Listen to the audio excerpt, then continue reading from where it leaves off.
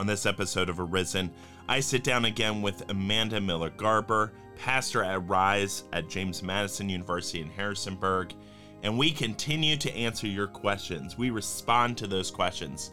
We're so glad that you decided to join us today, wherever you are, for Arisen.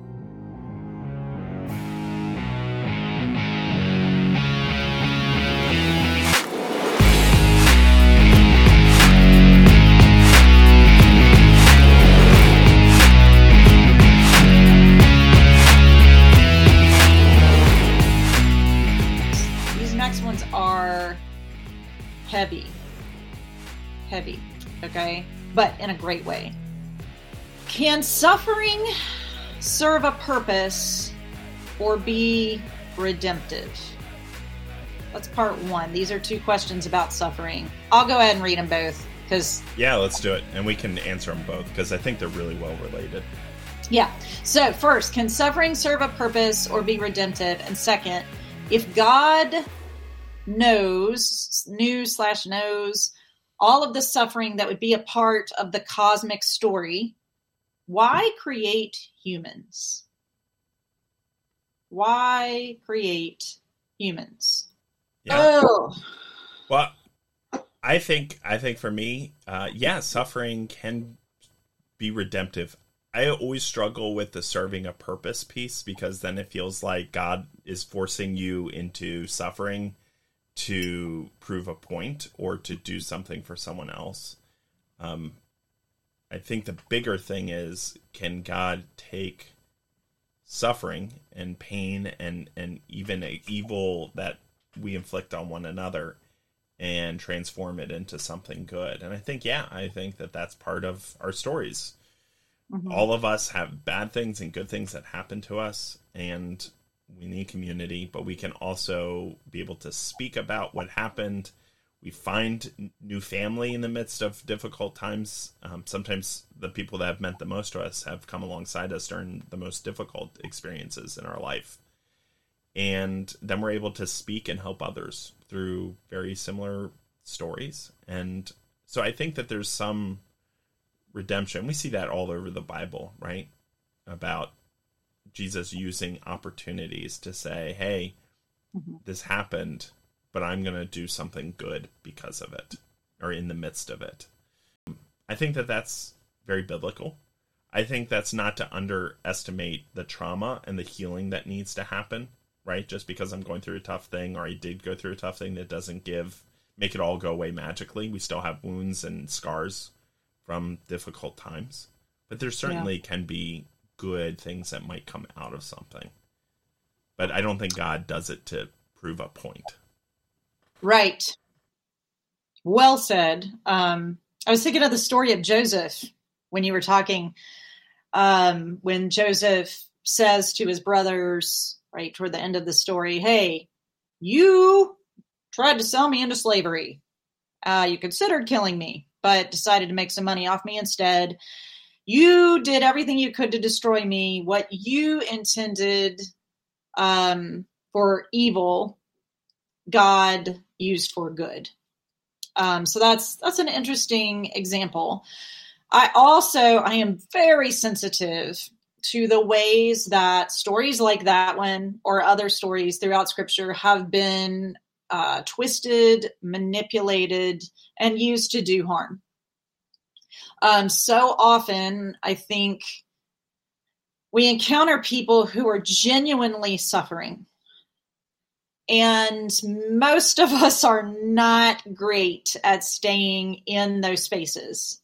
We are not great at holding space where people are suffering for a whole host of reasons. And because of that, instead of holding the space, realizing very often the best thing to say when someone is suffering is, I'm here and I'm so sorry. If it's appropriate, maybe I love you, I am with you, right? But don't, and I've been guilty of this, I think many of us are, but we're so quick to try to explain in the moment. We're so quick to give the bumper sticker answer or the church sign answer. to try to make sense of situations that very often just are senseless. And learning how to hold space with those who are suffering, learning how to say less, is a real gift. Yeah, I would agree. I can look back on times in my own journey where I would say that painful situation, whatever that was that I might describe as difficult or even at times a form of suffering, I can now see where something redemptive emerged from that. But it was also very, very painful.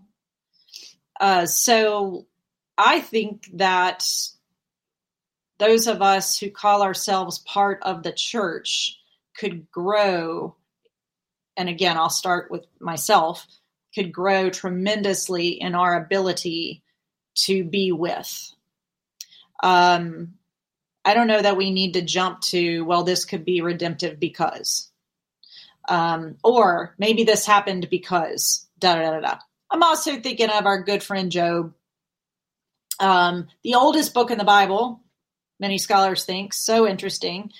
You have this guy who was really, really suffering, and his friends show up, his so-called friends show up and start accusing him, trying to explain away what's happened, right? It's like a case study in how you should not respond to someone who is suffering.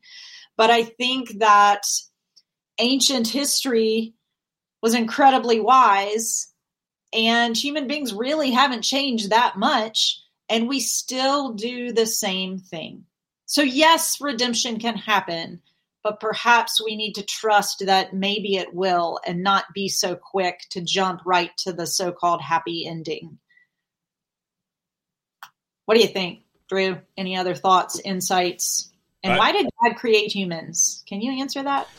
I think one of the things, as you mentioned, was that if I'm in the midst of suffering, if I'm the one suffering, sometimes it is helpful to every once in a while stop and go like, what else is happening here?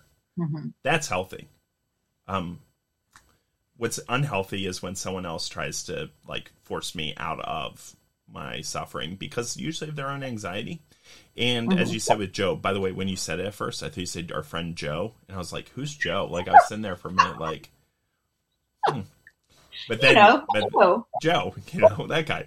But the funny thing about Job is at the end, God even rebukes the friends and says how wrong they were for doing that work and not just sitting with Job in the midst of his suffering.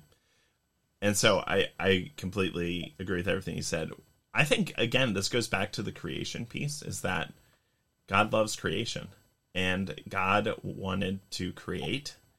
God created all of us, no matter what other people say, in God's image, and gave us free will to be able to be in a relationship with God and with one another. I think it gets to free will, right? Like, we have to be able to choose, or else is it really love? Are we really created beings, or are we just kind of robots? Not that the author of Genesis would say that, but in order to give us free will, we also have to have the ability to choose God and choose goodness, or to choose evil. Unfortunately for us, it's a lot easier to choose selfishness, to choose our own self-interests and evil, especially when it comes to power and wealth. And I know we're not getting back into capitalism, but I'm just saying it's easier and it's more beneficial to me. It's harder, and we see that throughout Jesus's teachings. It's harder to choose others. It's harder to love others. It's harder to put myself at a disadvantage to lift up others. And so I think that's kind of where we are, is that humanity was made to love God with everything we have and love our neighbors as ourselves. We just all of us oftentimes choose not to do that. And that's why, yes, we have these incredibly difficult situations where we can look and see the terrible things that humanity has done to one another. But we also can look around and see incredible examples of love and grace and kindness.